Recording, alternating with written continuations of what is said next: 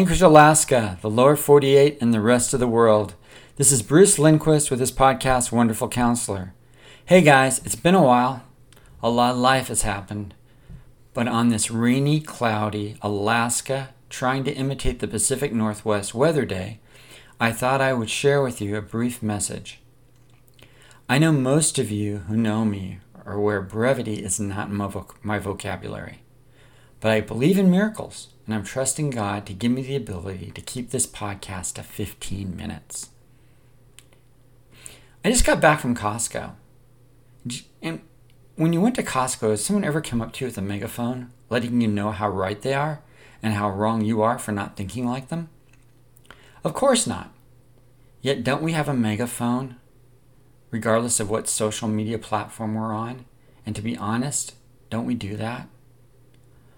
Oh, I may be talking to the wrong people, but I don't think so. You see, I've been on social media, and I've allowed myself to be triggered by a post, a tweet, a picture, a video. Haven't you? Have you ever participated in a Twitter war or a Facebook post battle where you unfriend people? Oh no. Did you ever find yourself in a pretty good mood until you saw that comment and then got angry and let the person have it? Do you know why that happened? Are you a bit curious? You didn't sign up for the Twitter war, but there you are, armor on, weapons at the ready. How the heck did we get there? Well, first of all, we used to be that we had conversations with people. We saw their faces, we heard their voices, we knew their social cues. In context of what they said, we also were in relationship with them. Friends meant you knew each other. It wasn't just a friendship request on social media. You weren't trying to get followers, you were trying to build relationships. You know, ones that last throughout the course of your life, that you actually mourn and grieve when they die because they're so close to you, they leave footprints on your heart. These are the people you let speak into your life. You actually trust them. You may not agree, have different topics, different opinions, but your relationship is more important than yours or their ideology. The problem is when we go public with our thoughts and beliefs and experiences, you're not in a relationship with these people. The learned trust is not there. You wouldn't dream of going to Walmart, hanging out with a greeter, sharing your life story. Guys, some people are not safe for trust. Jesus called this throwing your pearls to swine. It's not their swine, it's your heart. It does not need to be thrown on the bed of someone else's opinion to create a lie baby in you. I'm not against social media. I rather enjoy it. I would enjoy it more, and you most likely would too, if it wasn't such a war of words and it could be so personal. So let's start with you and I as a receiver. Someone has commented on your post. Let's say you put a picture of an avocado up. And some posts say, I like it. So you would I like it too button, right? But then a person posts and says avocados are causing climate change crisis and farmers are oppressed and clearly are angry you posted a picture of an avocado. Here's where you come in. You could defend your avocado post.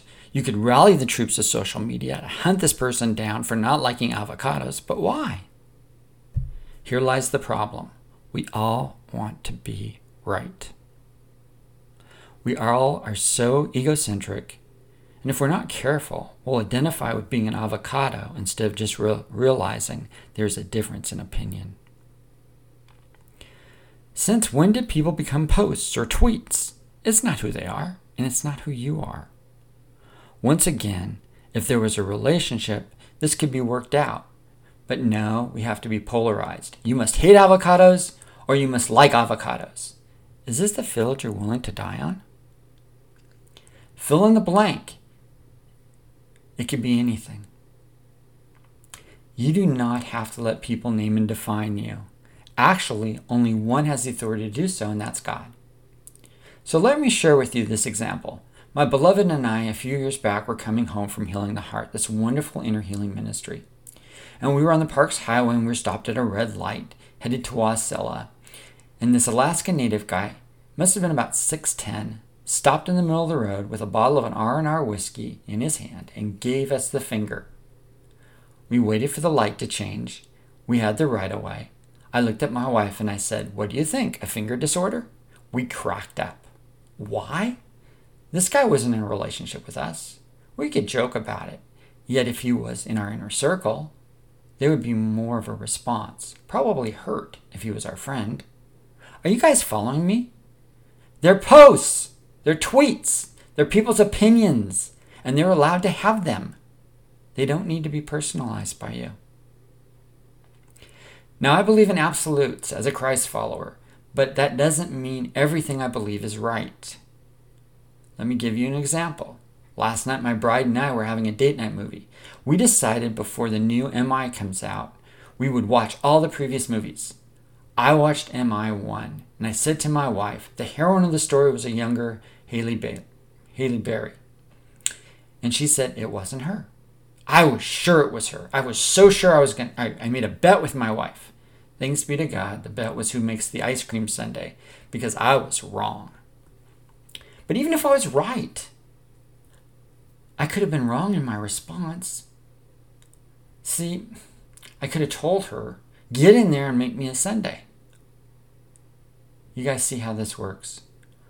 Why is it so important to be right in our own eyes? That we treat others exactly like we wouldn't want to be treated. So Jesus in Matthew 7:1 said this, "Do not judge so that you will not be judged. By the way you judge, you will be judged, and by the standard you measure, it will be measured to you." So here's the question. Can you stand up to your own standard? It's a fair question. The way you treat others on social media, would you like to be treated the same way by God? Would you like to be measured by His perfect justice and mercy, or do you want to play God and even then not keep up with your own standard you demand others to comply to? How easy it is on a computer or a phone to treat others that way. See, it's easy to tear down someone else's statue until they apply their criteria to you and you watch your statue fall. Would any of our statues stand? Jesus proceeds with the next verses to explain this further. He gives us a strategy to end the Twitter or the Facebook war. He says this, "Why do you look for the speck in your brother's eye, but you don't notice the log or the plank in your own eye?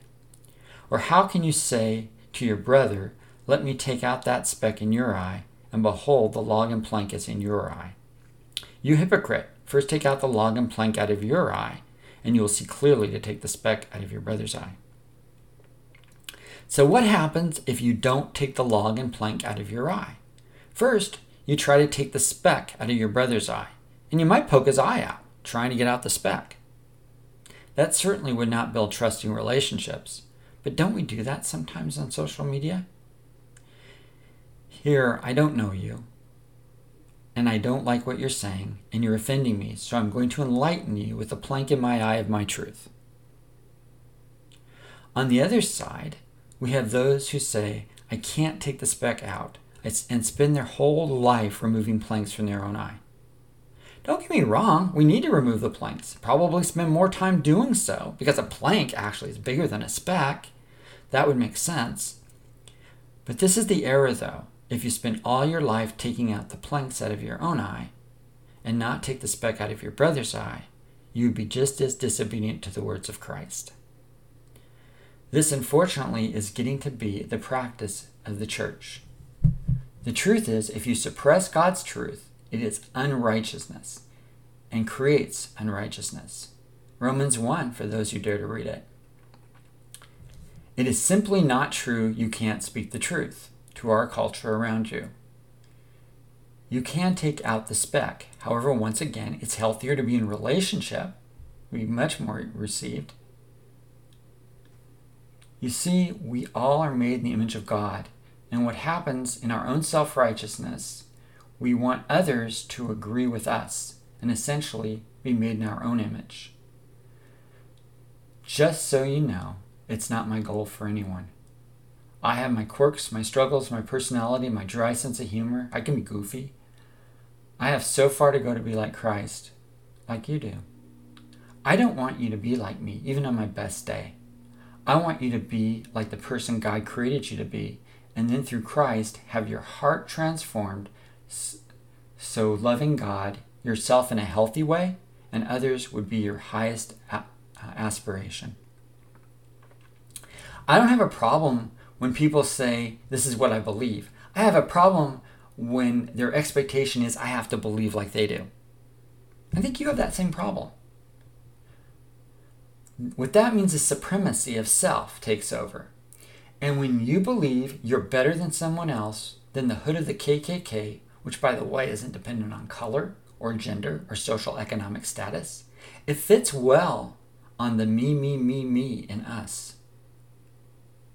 You see, when we walk around in our own self-righteousness and we do not let others pluck the speck out of our eye, so essentially there are a lot of people who can't see past themselves because of their planks. I'm not throwing stones. It's easy to get there, isn't it? Well, there is a solution. It has to do with the plank and the speck. It has to do with surrendering our self-righteousness to be human, surrender our self-made deities that we've created to the one who loves us so much he gave us free will, gave us his life, and offers to set us free from the prison of our self-ego on steroids.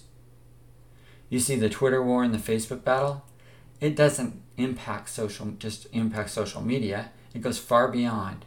It is a contagion that impacts all of us in all aspects of our life. We do have a choice, though, but in order to make that choice, Jesus needs to remove the speck from your eye, your heart, and your soul. He's the only one without a plank in his eye. I end this podcast with the words of Christ. Jesus said, I'm the way, the truth, and the life. No one comes to the Father but through him. Do you want to live on God's terms? Because there is a way that seems right to us, but in the end leads to death. Sin has the same outcome, no matter how much we dress it up, justify it up, rationalize it up, normalize it up, or culturalize it up. It ends the same way. It leads to death. Do you want the truth? Or do you want to be swayed by every feeling, thought, and experience or expert who says they know what it's like to be you? The truth is only God does, and he loves you.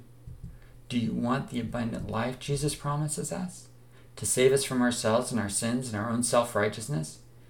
And to have his righteousness through Christ? It's your choice. It always has been. That God will honor your choice and mine.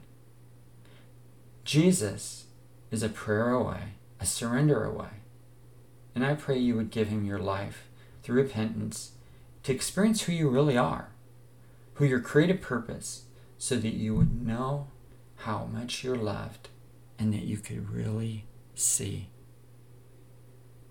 Under 15 minutes. It is possible.